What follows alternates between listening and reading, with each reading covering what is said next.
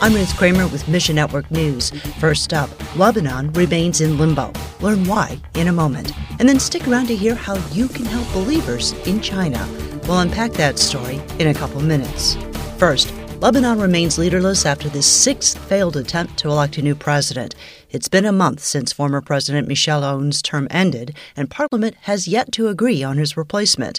Pierre Hostny heads Horizons International. We just have lost all hope, with the government. I didn't even pay attention to the news headlines because that's how certain we are from history that, they're not going to elect a president. It took 2.5 years and a series of political deals behind closed doors for Aoun to be elected in 2016. Few Lebanese hold any hope for lasting change or reform in this election cycle. The voting that happens in the parliament gets reported on internationally, but the actual power structures that decide the elections are completely outside of those government structures. That's how far the corruption has gone. Horizons works alongside Lebanese churches to meet physical and spiritual needs. As a result, thousands of refugees and Lebanese citizens have proclaimed faith in Christ. As the Arab League country with the most freedom of religion, Lebanon is a critical gospel gateway to the rest of the Middle East. Pray and act so that the global church would be aware of how important things are for the body of Christ in the Middle East right now. In this geographical area, things are really being decided for the next century. We'll turn next to Sudan, where Church-Centric Bible Translation enters a critical phase. Over the past year, Unfolding Word trained local believers and gave them the tools necessary to translate Scripture.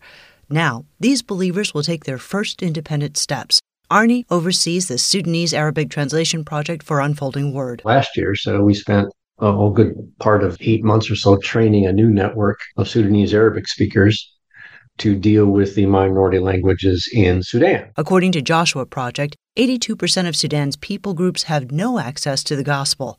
Unfolding Word partners with indigenous church planting networks to teach believers how to translate God's Word for themselves. Sudanese believers started the newest segment in September. Arnie will meet with the Church Planting Network this month to follow up. We're training the Sudanese Arabic Network, introducing to them the next step in their journey, which is what we call the equipping journey, but it's really a step up from the open Bible stories. And we'll be looking at various different topics that all Christians need to know.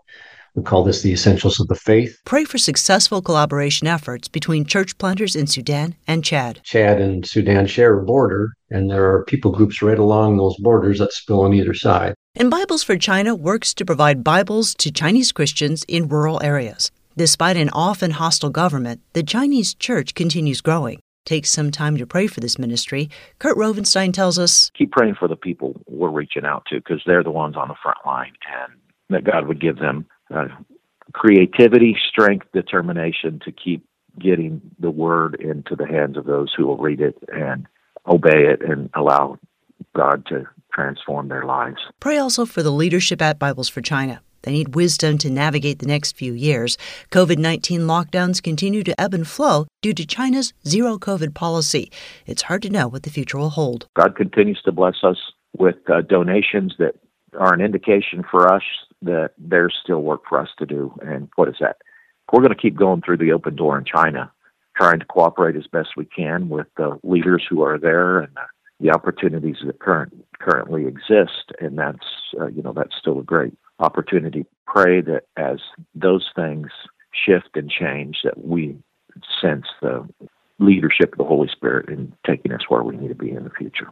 Find your place in this story at missionnews.org. Mission Network News is service of One Way Ministries in the Middle East and North Africa, where it's difficult and dangerous to follow Jesus. Isolated believers risk everything to live out their faith. This month, Sat7, a Christian satellite television ministry to the region, offers a free prayer guide that provides specific ways to pray and shares the stories of Christians who can't freely worship. Get yours when you click on the banner ad at missionnews.org. That's missionnews.org. I'm Ruth Kramer.